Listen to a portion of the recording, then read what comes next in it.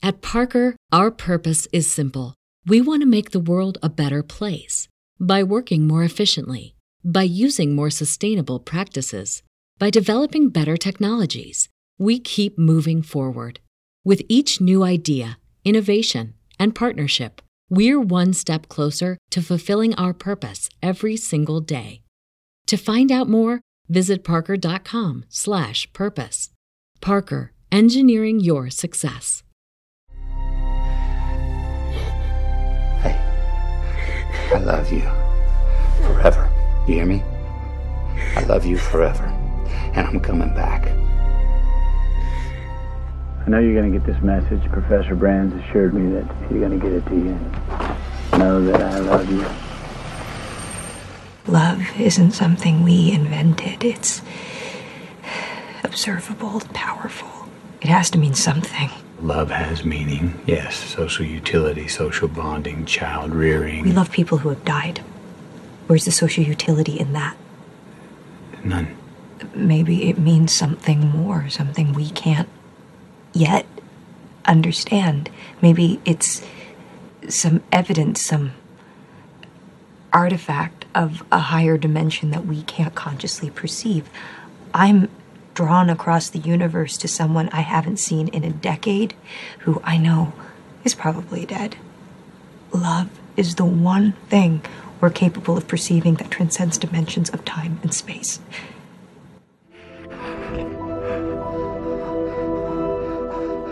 All of this is one little girl's bedroom, every moment.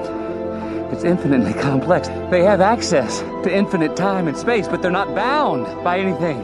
They can't find a specific place in time. They can't communicate. That's why I'm here. I'm gonna find a way to tell Murph, just like I found this moment. How, Cooper? Love, Tars, love. Love, Tars, love. Yes, Interstellar is mentioned and fitting for this week's show on precognitive dreams. But the film's ideas are also fitting for this podcast. You know, a main theme of this podcast is about escaping the consciousness-killing simulation we're trapped in, connecting with higher realms of pure imagination and laughter. But another theme is about finding and integrating all the versions of you, by going inward, sure, but also by going back and forth in time and space like the Sethians did in their writings, linking all the yous that you have been and always will be, culminating in a holy gospel, an eternal song that you were meant to share with the multiverse. And once having said yes to the instant, the affirmation is contagious. It bursts into a chain of affirmations that knows no limit. To say yes to one instant is to say yes to all of existence. That's Gnostic, but it's also the greatest love story ever, because all the yous, once united in an ethereal matrimony or family reunion, will provide the greatest happily ever after ending. One that is timeless and ongoing. The true and total and unique you that is breathless and eternal and supreme. Standing under the aeons to heal the universe. Love isn't gonna save us. It's what we have to save. Love. As the Gospel of Philip states, love is the wind through which we grow. Love. Love is a promise, as Doctor Who said. And the promise is that you were always meant to reunite with all your versions, because they all matter and have value. Reunite with a humility and a pride, victoriously telling the cosmos, this is who you are, like the goddess Thunder in the Nag Hammadi library, as we will discuss in our interview. I was pressed down like coal. I suffered. That's what an angel is. Dust pressed into a diamond by the weight of this world. You crushed me. So welcome to the greatest love story ever, to that dream of you. Welcome to an infinity of yous, inward and across time and space, and the means to find them right now. The greatest trick the devil ever pulled was Aeon Byte Gnostic Radio, an initiation by conversation into the dark corners of myth, magic, and meaning. A crash course in cult culture and conspiracy. A virtuous virus invoking and informing history, holiness, and heresy. Each week I, your host Miguel Connor, commandeers your connection to bring the most accepted and rejected scholars and provocateurs to your attention. Fun, compelling, and deeply weird, this is the blow-your-mind cocktail party conversation you always wanted to listen in on. That will remind you you are on a great quest of love. In a world that collapses with so much fear and hate, where the Archons have unleashed their deadliest and most powerful dark hypnotic spell ever. It's like we've forgotten who we are, Tom. Explorers, pioneers, not caretakers. Well, we used to look up in the sky and wonder at our place in the stars. Now we just look down and worry about our place in the dirt. But here at Aeon Byte, you are safe. And as mentioned, let's find a way to fall in love with all your versions that matter and have value. Understand the beautiful romance that you are. And that dreaming awake is our natural state of being. For this, we have the pleasure of having back Eric Wargo and his arsenal of Gnosis bombs. Eric materializes at the virtual Alexandria to discuss his new and pioneering book, Precognitive Dreamwork and the Long Self, interpreting messages from your future. Think of the film Interstellar again. Think of remembering the future, as Philip K. Dick said. Think of leveraging Jungian dreamwork to heal your past, and Eric's excellent precognitive dreamwork techniques to heal the future. Think of what the White Queen told Alice once. It's a poor sort of memory that only works backwards. Last night, I woke up and I saw me staring down at myself. Were you high? I think it was the future me. Could something like that be possible? Time travel? It seemed like I was there to help me or warn me or something. Maybe it was an alternate self. And like Oscar Wilde said, a dreamer is one who can only find his way by moonlight. And his punishment is that he sees the dawn before the rest of the world. Or maybe think of when Joseph Campbell said, myths are public dreams. Dreams are private myths. By finding your own dream and following it through, it will lead you to the myth world in which you live. But just as in Dream, the subject and the object, though they seem to be separate, are really the same. We're like the dreamer. Dreams, and then lives inside a dream. But who is the dreamer? All your versions of you are waiting for you, to heal you or be healed by you. Like Sophia, they love you regardless of how high or how low you've gone, what you've done, where you are. Your full story is your daemon or higher self. Embrace your fantasies, your creativity, and, of course, your dreams. As Philip K. Dick said, Yahweh's prime role is to keep reality from becoming dreamlike. For me, in 2374, it became dreamlike. And as Prospero said in The Tempest, We are such stuff as dreams are made on, and our little life is rounded with a sleep. Venerable tradition of sorcerers, shamans, and other visionaries who have developed and perfected the art of dream travel, the so-called lucid dream state, whereby consciously controlling your dreams, you're able to discover things beyond your capacity to apprehend in your awake state.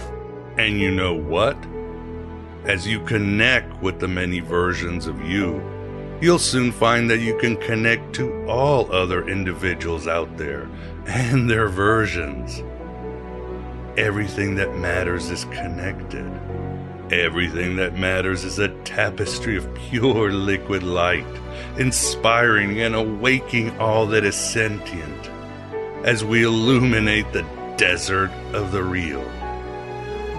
Or as the Gospel of Mary says, every nature, every model form, every creature exists in and with each other.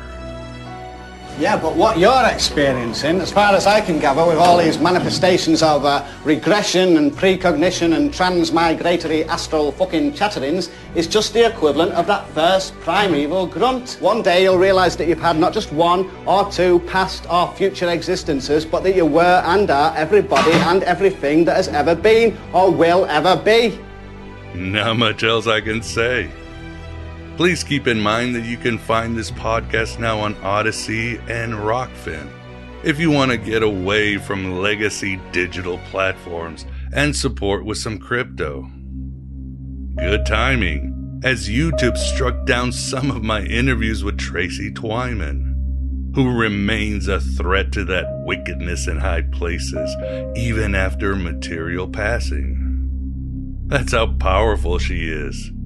And they'll soon be gunning for my other astral guests. Censorship is American as apple pie, so shut up. Keep in mind, too, that I am offering voiceover or voice acting services. I'll elevate any commercial, audiobook, podcast, game, or video to the heights your project needs to go. I've got the home studio and the professional skill set. I've already done several commercials and audiobooks. I am at your service. And please continue to support this Red Pill Cafeteria. The virtual Alexandria continues to grow, but a lot is changing and shifting this year. Some of the changes are because I'm still stuck in Illinois, as Yaldi keeps playing his cruel games. What's God? Well, you know, when you want something really bad and you close your eyes and you wish for it, God's the guy that ignores you. But I am profoundly grateful for your support, your feedback, and most of all, any awakening you may have. Thank you. Thank you. You're amazing, have always been. You are Sophia's dream made manifest. Led us to our interview with Eric Wargo on his incredible new book, Precognitive Dream Work and the Long Self. Write your own gospel, live your own myth.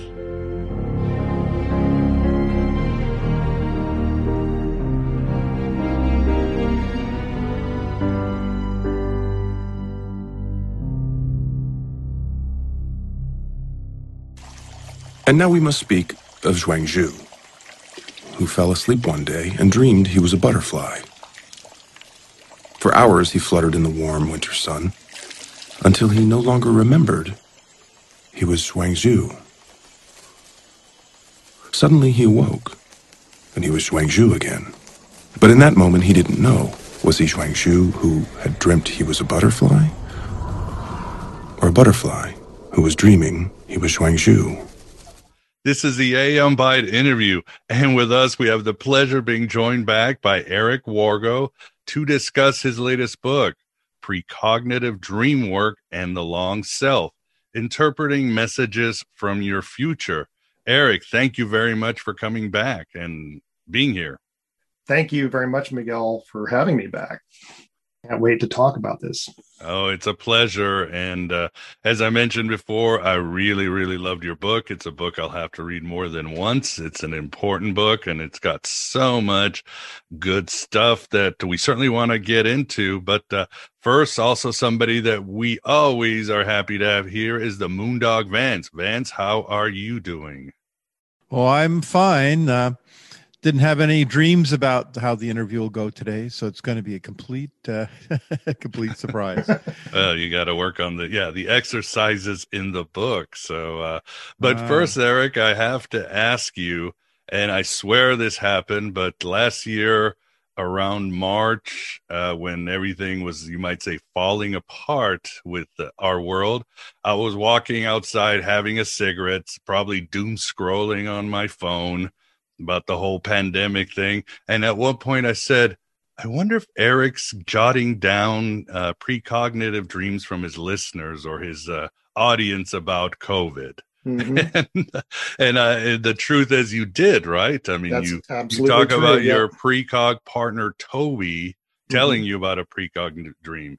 Yeah, several, in fact, that she had. Now she was already a pro dream worker before we even connected a few years ago after the publication of my first book. And then this was, and you'll read the story in the new book, that this was actually a reconnection because we actually were friends in college and then lost touch. But she was already a pro dream worker and kept very detailed dream records, and not only night dreams, but also active dreaming during the day, sort of what people know as active imagination in the Jungian tradition.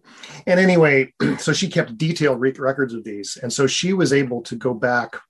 She's been able to go back and find, hundreds and hundreds of precognitive dreams in her records. And she had several from, she had a cluster of dreams in 2017, all in late March, early April, that pointed directly to, I won't say events, but experiences in her life, in her family life, exactly 3 years later at the start of the pandemic.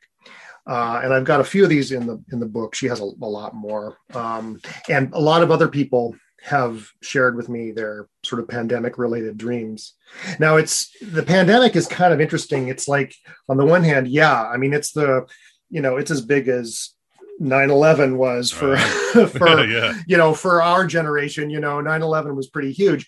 I think for a younger generation that doesn't remember 9/11, the pandemic is going to be the big thing. But the pandemic was not like one single explosive traumatic day. It was like this long year. this long year, and it affected everybody sort of differently. There wasn't a single moment in the pandemic. So it's like, it's going to be harder, I think, to pinpoint those really clear, unmistakable precognitive dreams about related to the pandemic, because precognitive dreams relate to our own experiences and our own thoughts and our own preoccupations. And so people are really going to have to, delve into their own thought processes a little more actively, I think, to sort of identify those pandemic related dreams, than say an event like 9/11 or whatever. But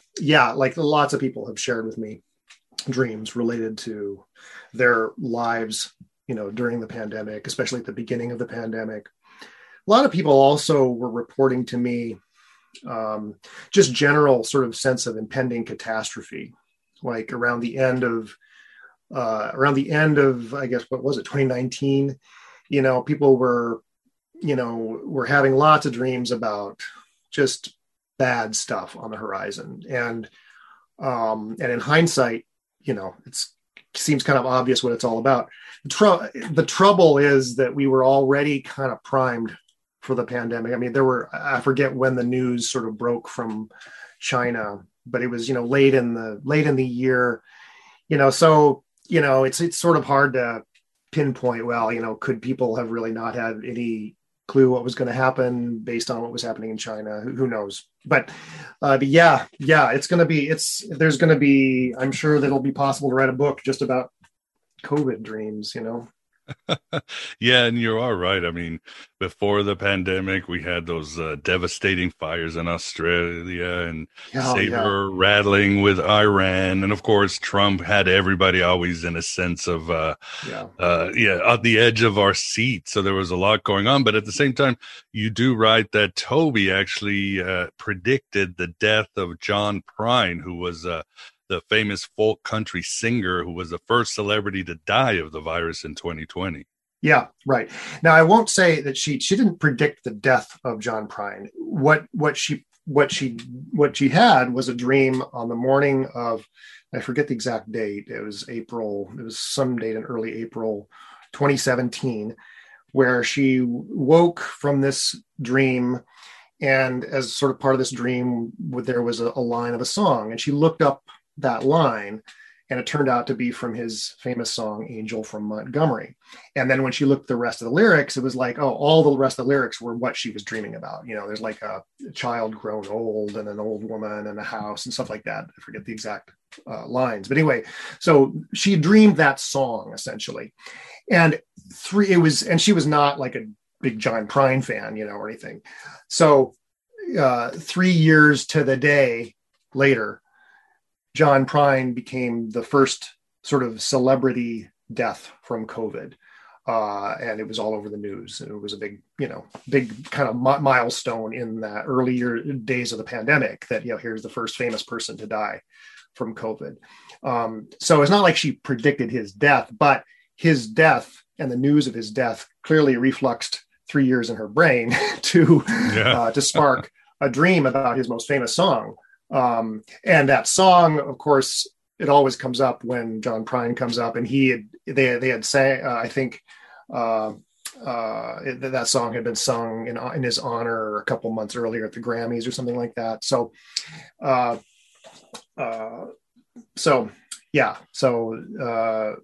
was a pretty, and that's the way precognitive dreams are. It's like you don't know what they mean, and you don't even know that they're precognitive. But when events transpire and you're paying attention, that's pretty uncanny. And one of the great things that dream, like many of Toby's dreams and like many of my dreams and everyone else's dreams that I study, that was an example of what I call in the new book calendrical resonance. There's one of the features of precognitive dreaming is that we will often dream of powerful or salient experiences exactly a year or exactly multiple years earlier. There's some way in which there's a sort of calendrical timekeeper in the brain. And I speculate in the book about how that might work. But so a certain date of the year will kind of pre-mind us of events, major events that happen on that date in the future. Now, in a sense, this is not that surprising because, as I argue in the book, precognition is just an aspect of memory. It's just part of our memory. Our memory extends. Our memory goes both from past to future and from future to past. Right. And it's no surprise. We are often unconsciously reminded of events that occur on a date in the past, right? I mean, people will inexplicably feel sad on a certain day. It's like, why am I so sad? Then they'll suddenly look at the calendar and realize, oh, it's my third anniversary of when my mom passed away, or something like that. Like that's just standard in our. I don't know if that's been studied scientifically, but it's certainly standard in our folklore of memory. And what I'm arguing is that this is just no different from precognition. I had when the births of both of my children had very specific details, very specific aspects to them, let's say. And when I went back to my dream records, on exactly a year before the births of both of my children, I had dreams about that were sort of symbolically about those very uncannily specific details about the births of my children. So it's a very, very common phenomenon. And honestly, I've only become more and more aware of it as I collect examples from other people sharing their dream stories with me. It's just amazing how commonly this occurs. Oh, yes, indeed. And like Philip K. Dick said, it's just remembering the future. But this is not just here. Sometimes I know in part of your book, you talk about check your dreams the last 3 days. It's not always years in advance. It can be not always sooner than that. Oh, yeah. I mean, the majority of precognitive dreams you're going to detect them. You're going to detect precognitive dreams that relate to events in your near future, like the next few days. And there again, it's just like memory in the sense that, events that are in our recent past are more vivid in our memory. You can remember what you did, what you had for lunch, 2 days ago, much better than you can remember what you had for lunch, 5 months ago,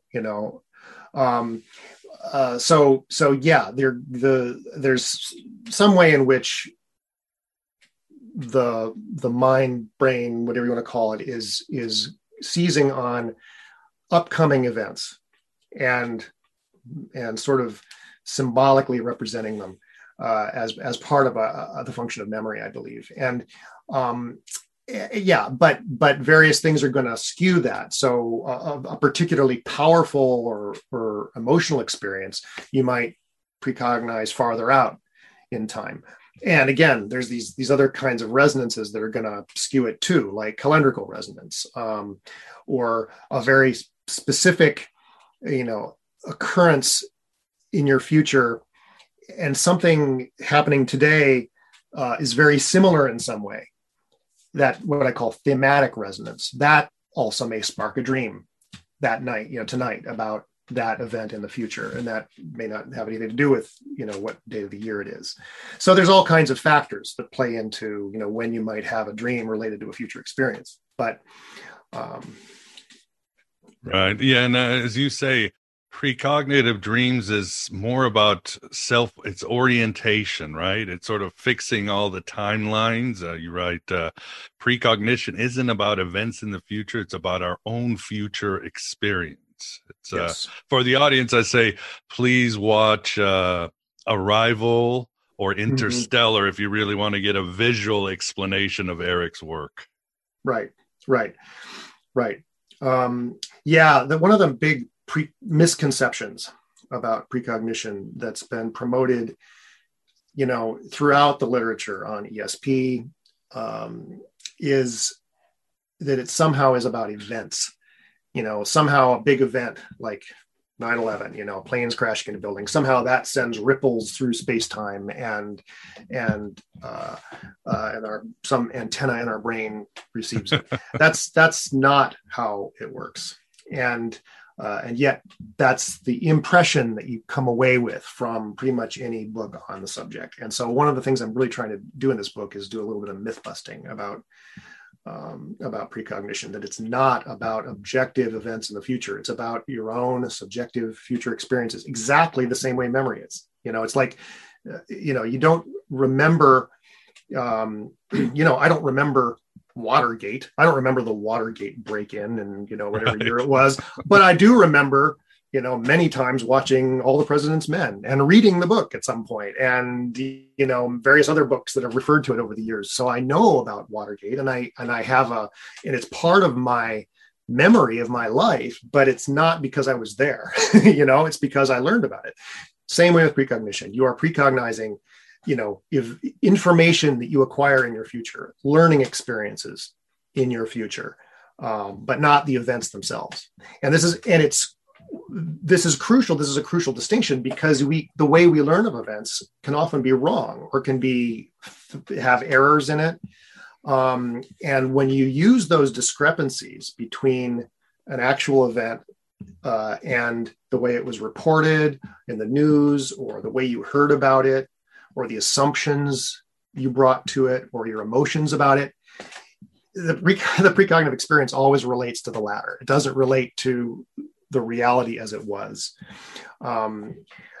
So yeah, it's an important distinction. And also, a lot of my precognitive experiences, and I think this is true of most people, are about things that are fictitious, like a story, a book or a movie or a scene, a painting that you see on the internet or something like that. It's not about objective events. It's about things we encounter, and those things can be fictitious or real or whatever.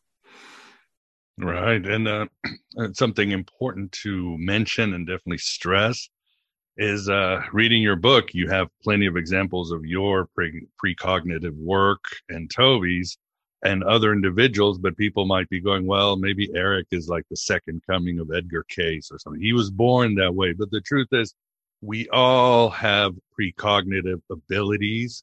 As you write, precognitive unconscious is the best part of us. It's there for all of us.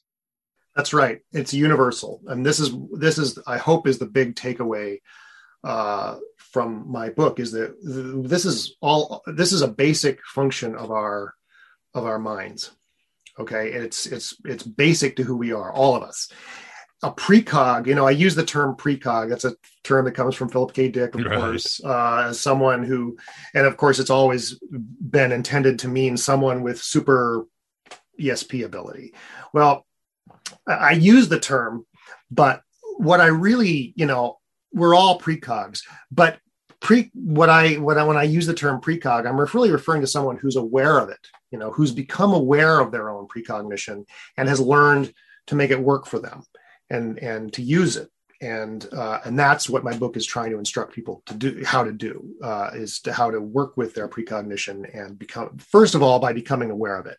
And it's not obvious how to become aware of it. I mean, people go through life, even if they believe in this stuff and believe in precognition, they don't think it's under their control. They don't think it's in their power to have a precognitive dream. And the fact is, I think, and this is not something I'm going to be able to prove anytime soon, but I think all dreams contain precognitive material, probably. But how do you notice that? How do you identify it? And just the first step is being aware that that's possible. No one has told us before that this is a normal human ability that we all have. And I don't even consider it an ability. I mean, that too implies something that it's that it's a special skill or something. I mean, the skill is involved in noticing it, learning how to work with it. That's the skill. But the actual fact of precognition is not a skill. That's it's just it's basic to our mental functioning, I believe. Well, what's the definition of precognition that you use? Yeah, I use the term precognition because it's the most widely recognized term. It's a little bit, well, all the terms have misleading aspects to it. So there's no perfect word for it. Other terms you'll hear are premonitions and presentiment and prophecy. These terms all have their own connotations. Like prophecy people tend to think of it in a religious context, or texts being prophetic or something like that. People tend to think of premonitions as having to do with disasters and deaths, which most precognitive experiences don't center on. Precognition is just a general term for somehow knowing or being influenced by something in the future in a way that goes beyond mere inference. It's like we can infer certain things about the future, and we can make predictions based on our past experience, of course. But precognition implies that somehow information from the future is reaching us in the present. That's what precognition means. And so sometimes I use, because I'm most interested, well, precognition it operates unconsciously.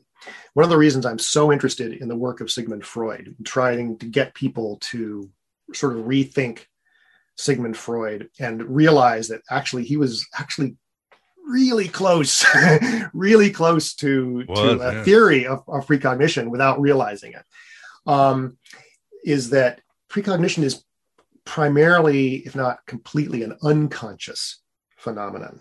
It happens all the ways that Freud thought we had forbidden, repressed thoughts and emotions that influenced us sort of outside our control, via dreams and slips of the tongue and neurotic symptoms and creative inspiration and, coincidences, seeming what we would call synchronicities, all those things interested Freud as sort of symptoms of this buried reservoir of kind of forbidden, repressed thoughts.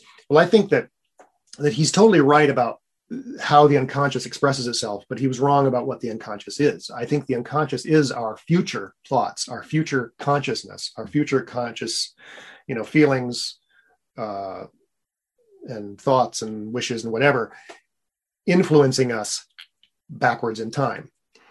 And so, if we read Freud that way, it's like, whoa, I mean, we have this whole huge literature, not just Freud, but his whole school of psychoanalytic theorizing. His whole is basically this ready-made theory of precognition. And it's incredibly rewarding to go back to that stuff. Whenever I crack a new book in the psychoanalytic tradition, I'm confronted with new examples of exactly what I'm talking about. It's like the theory of precognition, actually makes better sense of all these case studies than the psychoanalytic theory as Freud formulated it. And that's not at all a criticism of Freud. That's, he's been trashed over the years mightily, and for some good reasons. He was not perfect by any means, and he made a lot of mistakes. But he was not, who doesn't make mistakes? Everybody. So I just think I'm another of the kind of agendas of both of my books so far has been to get people to, hey, take a new look at Freud, because you're going to find a lot of clues here. Yeah, do a great job. And for the audience, beyond great research and insights that Eric has in precognitive dream work and the long self, there are definitely exercises that you can use. He gives you good exercises so you can get your precog muscles in shape. He has dream work principles in his appendix, and he uses them across his book.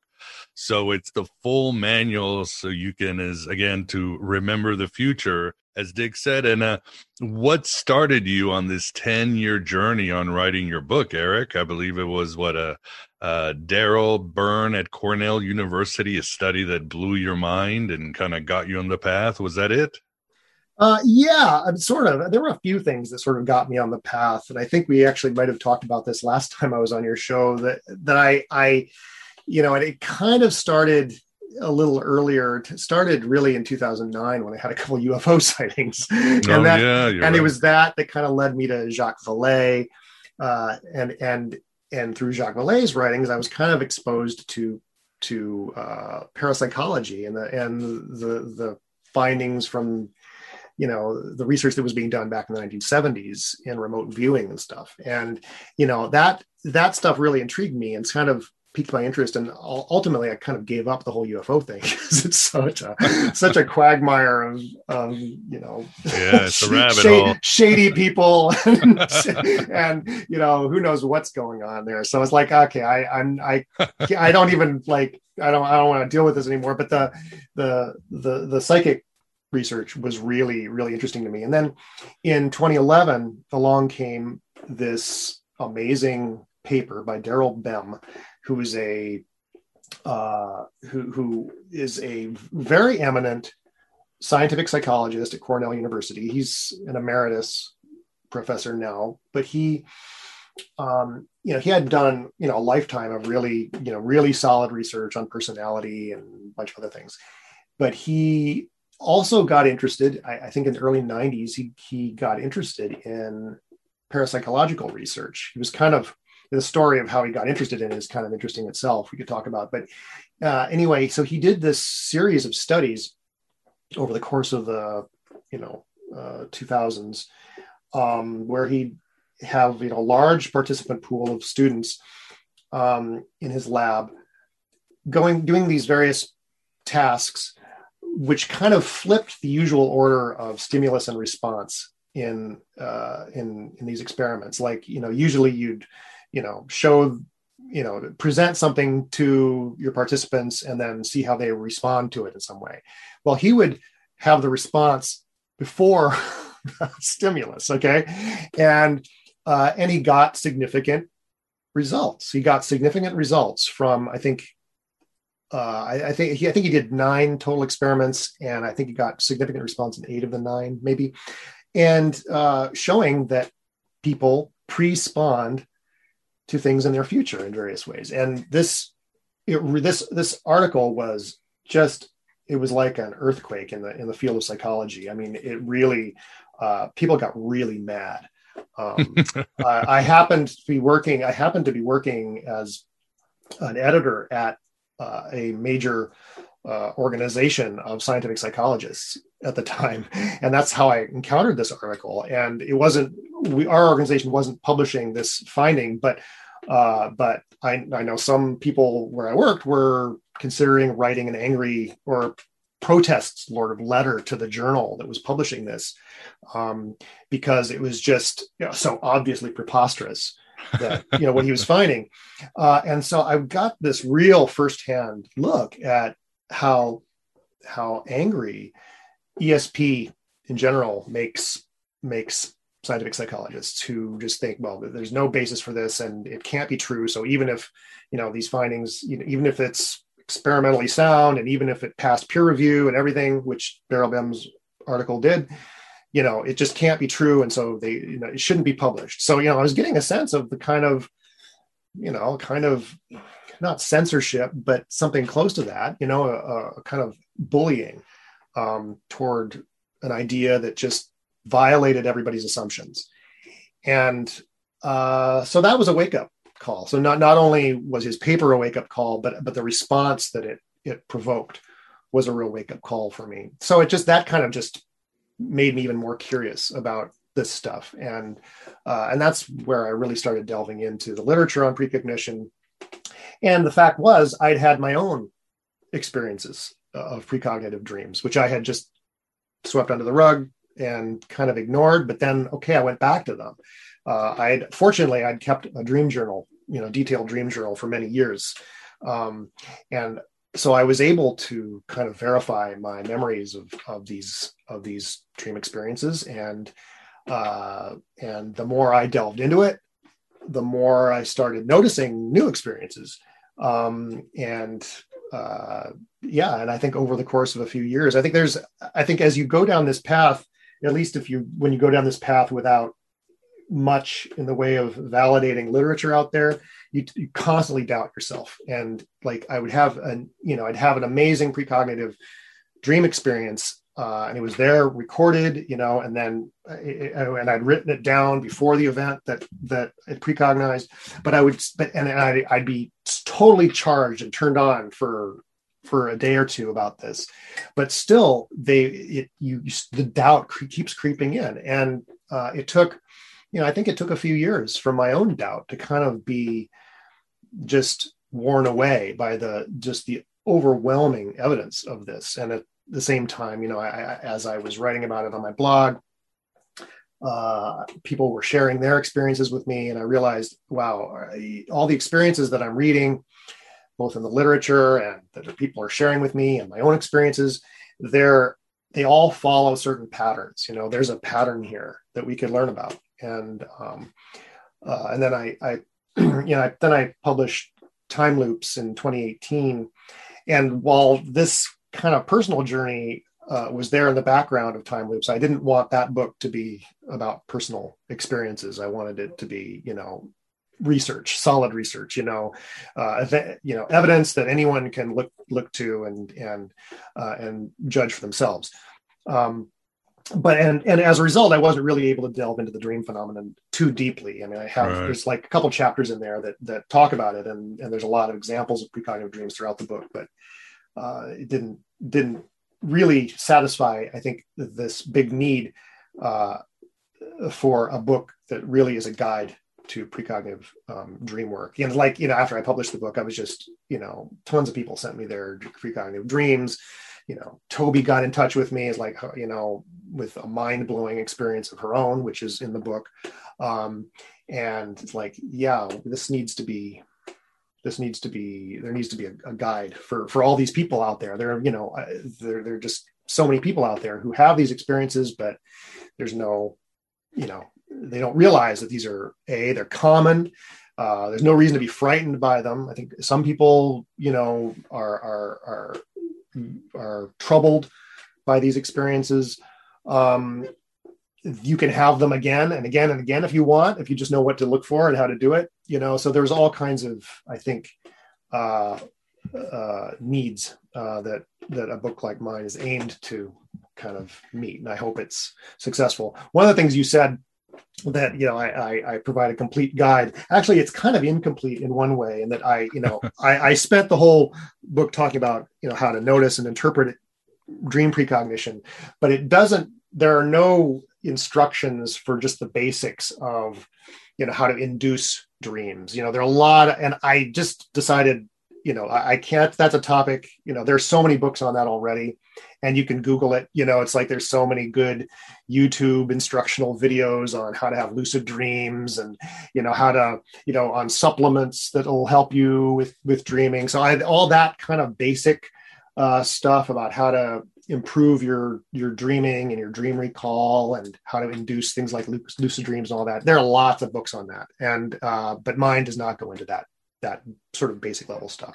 But that stuff that honestly, a Google search will usually answer your questions.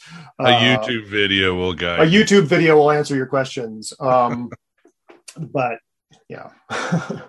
Yeah. At the same time, it's not easy because, for example, you just mentioned the blowback that Dr. Byrne got, but I mean, you can look at, for example, your average Skeptic Society blog or Substack, where they've been trashing Dr. Dean Radin for years. I mean, even though, as your book says, the CIA and the Russians have been using precognition and ESP on a military level, why do you think the science community is so against ESP precognition, even if all the great studies that are out there? Is this time for a conspiracy theory, Eric, or is it something more human? It's something more, I would say, institutional. It's not conspiracy, and it's not all humans. A lot of humans are pretty, they're open-minded. I think most of us are pretty open-minded, to a degree. I think one thing, it's a mistake. A lot of people, like us, who are interested in all this outrageous paranormal phenomena stuff, high weirdness, weirdness, yes, exactly, tend to blame science. Scientists are just against this stuff, and that's actually not the case. A lot of I know personally a lot of scientists who are totally on board with these ideas. Physicists, oddly enough, are often very open-minded to these kinds of things. There are certain I guess realms in science, and psychology actually is kind of the biggest offender here, that are very closed to it. And I think it has to do with the history of the field more than anything else. Psychologists, psychology, back, in the middle of the last century, psychology didn't have a great reputation. It was not considered a hard science, really. It was, psychologists struggled to be taken seriously. Okay. And so they kind of learned to be incredibly rigorous about their experimental studies, and to be incredibly cautious in the kinds of claims that they would make. And as part of that, they kind of rejected anything to do with parapsychology. Parapsychology just became this kind of rejected, kind of embarrassment for psychologists. And because, they were struggling for their own legitimacy. They didn't want, any ideas that, that that seemed shaky to be part of the field or part of the reputation of the field. And that was part of this effort to gain credence for psychology and for psychological science.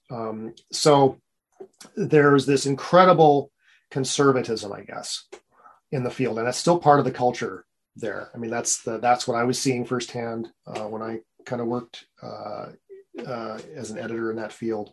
I saw this just, super protectiveness of the scientific reputation of the field of psychology. And unfortunately, as part of that, kind of these kind of shakier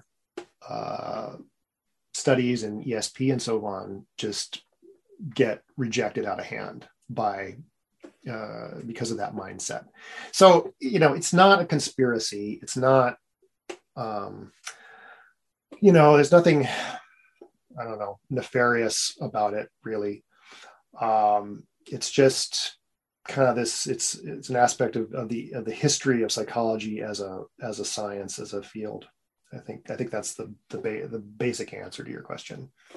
No, that makes sense, and hopefully it's getting better with your work and so forth. Because again, the attacks sometimes are pretty vicious. They're not giving a lot of these individuals a chance. Well, I've got an agenda here with my book, and that's that, no psychologists are going to read my book or take it seriously. But I think that if we change the conversation, more generally, I think if more people, just ordinary people from all walks of life, are aware of this phenomenon and have a vocabulary in which to talk about this phenomenon, right, and are sharing their stories, and I think inevitably, that will break down the barriers in psychology, because eventually some psychologist who's come up against this idea from their friends and so on is going to have their own precognitive dream, and they're going to go, it's dishonest of me to reject this. I need to maybe put some money into some research on this or whatever. It's gonna, I think, changing conversation in the culture more generally around the paranormal is what's going to soften these kind of bastions of kind of denial in the academy and in the sciences. And so I'm sort of following the lead of Jeffrey Kripal, whom we both know, who's really done so much in his books to legitimize paranormal phenomena for an audience of academics. He's not writing so much for the public. He's writing for academics and saying, look, these things are real, even if we don't understand them. And we've got to end this culture of denial and kind of ridicule, Yeah, well, I'm glad you're doing it. And before I want to get, of course, into Jung, because your ideas on him are incredible and I love them. But before that, Vance, do you have any questions for Eric? Oh, yeah. Eric, I know this isn't a focus of your book, but do you think there's a relationship between precognitive dreams and the state that people get into when they practice certain forms of divination, like tarot cards, I Ching, or even meditation, where you get into a dreamlike state, and maybe you use, the cards or the I Ching or whatever you're using to stimulate yourself or to guide what comes to you. But you think there's a connection there? Absolutely, yes. And there's the last couple chapters of my book go into this. You can access this. You can access precognition in any trance or meditative state. I focus on dreams because we all dream, and we don't need to do anything special to dream. And not everybody has meditation experience or experience with trance states, but all those states are what I call psi or precognition conducive. And so, yes, absolutely. And yes, this is exactly what I think is going on with divination, like with tarot cards or whatever. I mean, you can pretty much do viewing too. Remote viewing, exactly.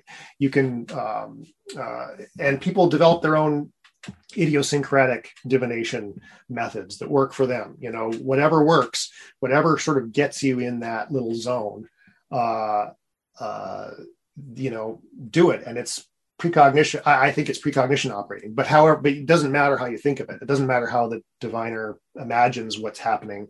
But I do think that that's what's operative in those states. I think, you asked about my definition of precognition. I think that the most basic expression of precognition, and the best way, honestly, the best model for understanding it is dowsing. Okay, dowsing, we think of it as like walking over a landscape, with forked stick, trying to feel some tug towards hidden water. But you can use dowsing to locate any lost object, and you can do it over a map. You can, there's all kinds of uses for it. And I think that's I think of dowsing as kind of the stem cell of precognition, because I think that it's taking this unconscious stimulus from our future. I think dowsing is really responding to that future reward of finding what we're looking for. Okay. And that's being translated through what's called the ideomotor effect, which is how the muscles kind of translate some sort of unconscious awareness or thought.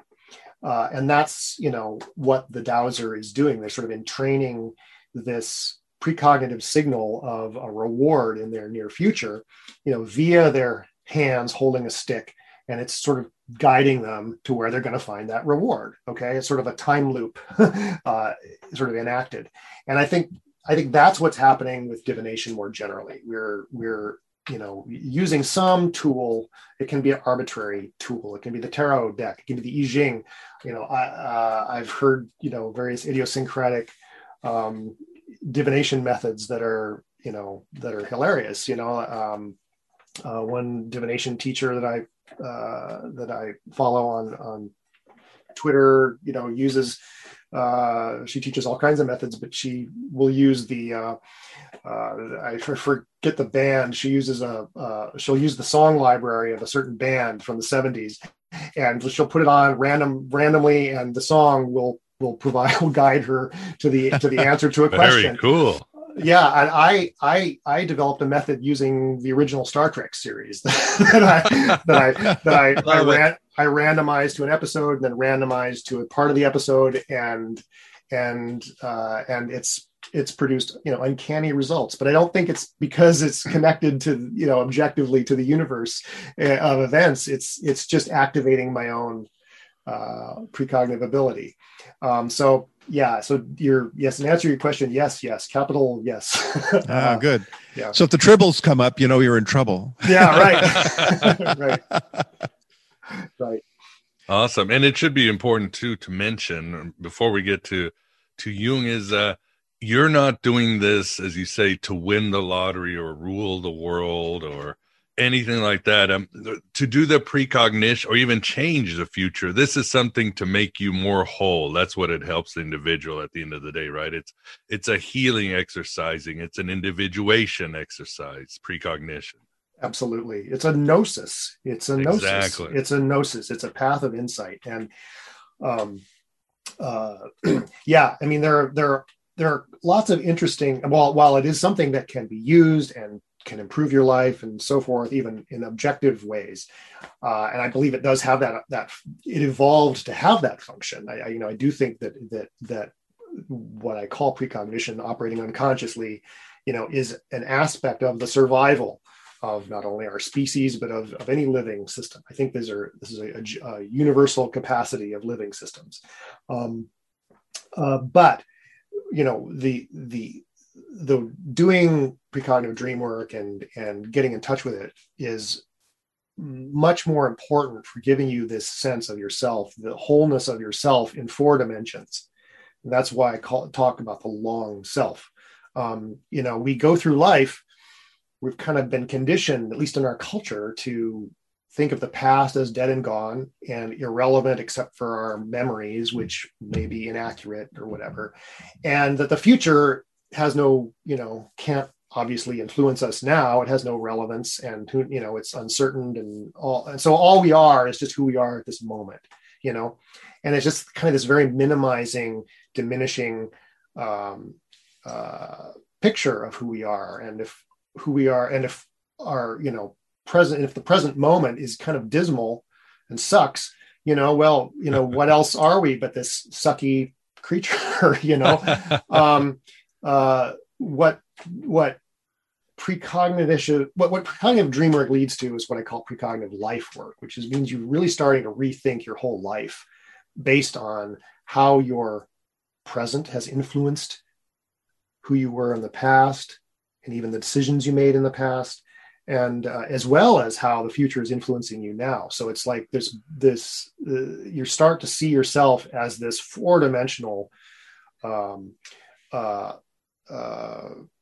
splendid creation in the universe, and it's sublime to have this realization, and that's the gnosis, that precognitive dream work leads to.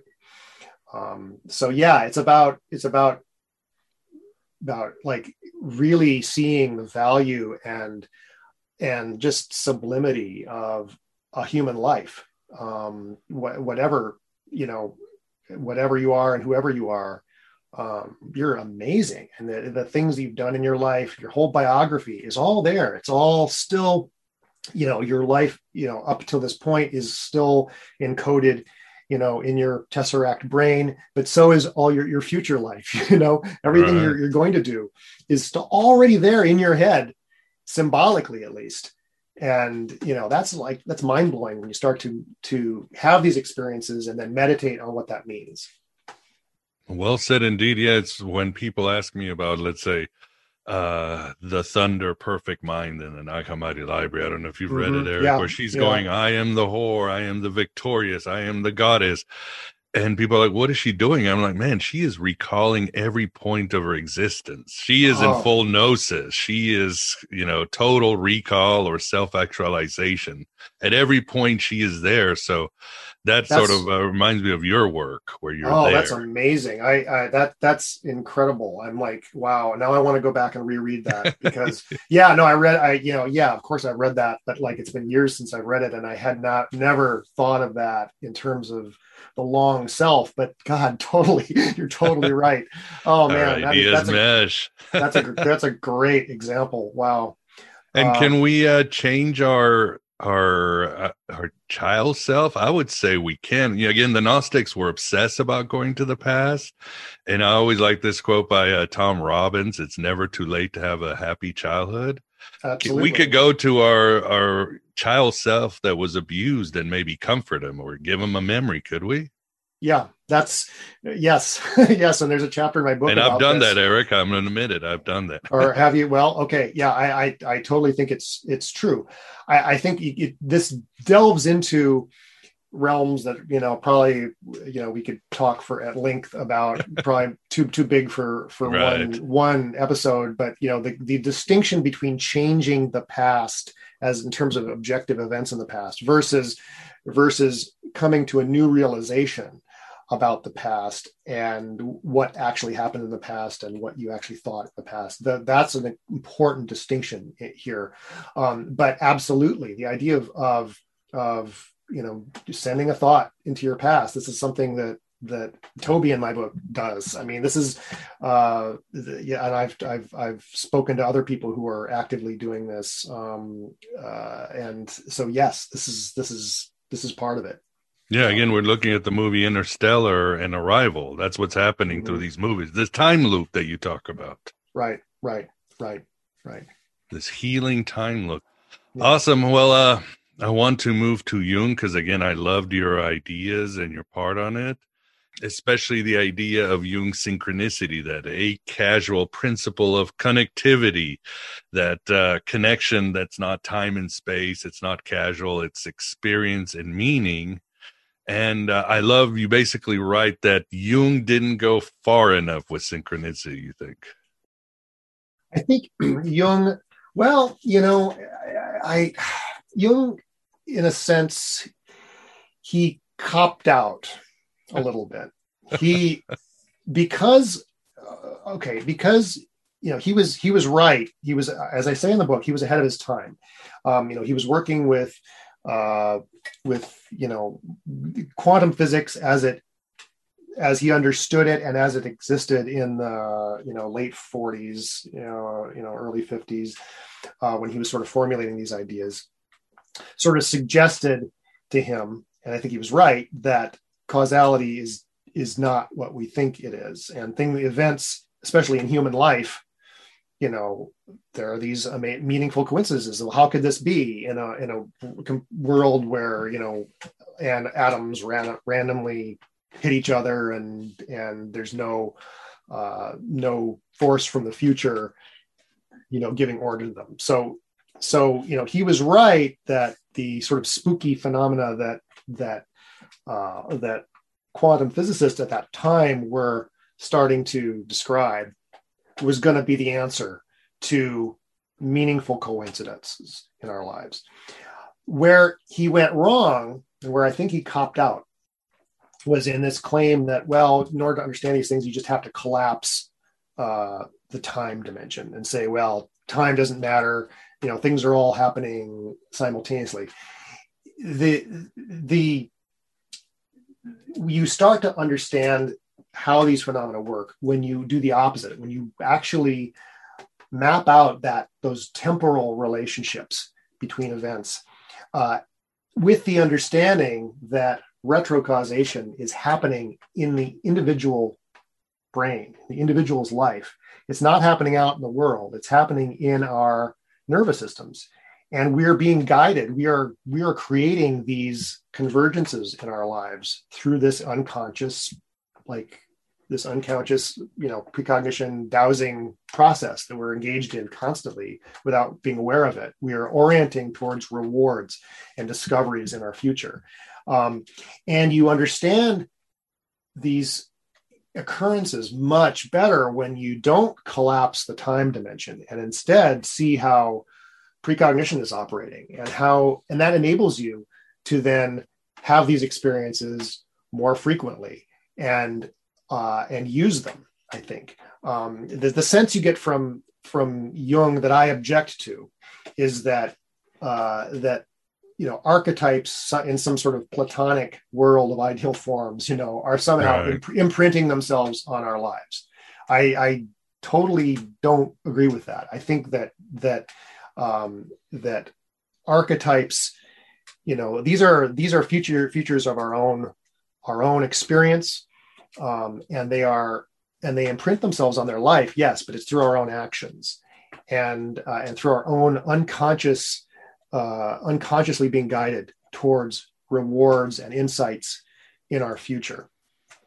And it really, as I show in the book, this really helps you understand a lot of the famous synchronicity cases in his own writings, for instance. I think a lot better than his just get rid of the time dimension and then just say it's all a big synchronistic soup. That doesn't really help you. I mean, synchronicity is great as a word to describe meaningful coincidence, but I think going beyond that to really map out the sort of causal relationships, including retrocausal relationships that are causing these experiences, really immensely adds to our understanding and adds to our ability to use these things in our lives. Well, as we're getting to the end of the interview, Eric, where can people find out more about your book? Well, my book is now, it's called Precognitive Dreamwork and the Long Self. It's available wherever books are sold, online and theoretically in bookstores as well. So just Google it. It's from Inner Traditions. In fact, I saw today that there's $2 off if you order it directly from the publisher, Inner Traditions. So you can get a deal if you do that. I assume it's innertraditions.com, but something like that.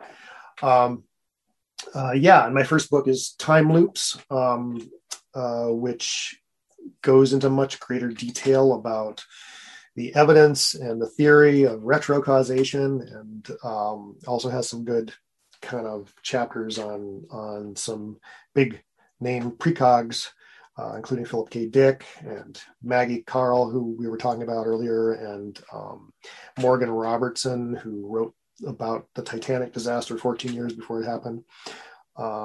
So yeah, it's more of a deep dive into the topic of precognition and retrocausation in general.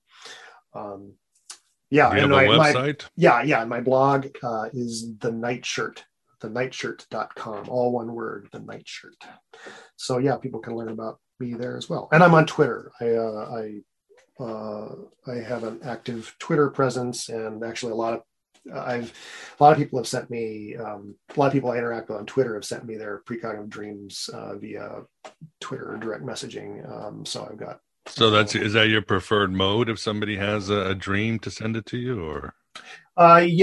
Twitter is fine. My email address is in the book, the new book, so they can find it there too. Awesome. Well, audience, I definitely advise you to get Precognitive Dreamwork and the Long Self. It's a excellent read. Time Loops was a good read, and it will definitely make your life better or more reoriented with all the different yous that are out there inside across time. So great read, and we've truly enjoyed having you again on Aeon Byte. But first, let me say bye to you, Vance, and thank you for keeping us company. Oh, it's very fascinating to hear about all these iconoclastic concepts. We got to make new languages. There you go. That's what, I like that. Well, that's what Jeff Kripal always says. We need new language, new words. The old ones aren't working. So, Yeah. Well, awesome. Well, Eric, as always, thank you very much for coming on Aeon Byte. Again, really enjoyed your book, and good luck with everything. Thank you, Miguel. It's been awesome. I love talking on your show. Thank you, Vance. Sure. Thank my pleasure. You. And there you have it. Oh, you veterans of 1,000 psychic wars. Can you already start remembering your future? In our second part, Eric will continue with Jung. Eric will discuss how Jung screwed up the story of Maggie and the whole scarab incident. He'll address whether dreams can be prophetic in the more traditional sense. Then he'll get more science-like and bring in quantum physics, wormholes, and black holes. Think again of the movie Interstellar. Eric will share his block universe model with time loops and where there is no free will at all. So you were meant to support this Red Pill Cafeteria, right? Get the second part of our interview with Eric Wargo. Only $6.99 a lunar cycle, or whatever you want to pledge on Patreon. You won't find this Gnostic or Hermetic content or many of our guests anywhere in cyberspace or even meat space. When you subscribe, it will cost you about $1 per episode, and that's a deal of many lifetimes. Membership includes full access to more than 14 years of quality interviews. It includes an invitation to the Inner Sanctum of Gnosis Facebook group and the Discord channel, where many past guests hang out there, and I'm always there to answer your questions. Even support in the form of some shekels to PayPal or the US mail really helps. Don't forget I'm offering voiceover services if you need some audio for your projects. I also have the merch store and an Amazon wish list, as I always need equipment in this universe of entropy. The Finding Hermes program is live, and so are our virtual Alexandria exclusive private meetings that include exercises loyal to the ancient Gnostics, and a whole lot of stimulating conversation and a Q&A. I've already given lessons on Gnostic chants, vowel magic, sex magic, entheogens, astral ascents, mystical Eucharist, and much more. If you want to understand and experience in its full impact and liberating secrets, become an official citizen of the virtual Alexandria. You can do so many wonders. I just know it. Remember and heal the future at the same time. You are precognitive just as you are divine. We all are, and it's time we total recall that shit. Thanks for being here. Thanks for being yourself, your true self. here in the desert of the real. Hello and goodbye, as always.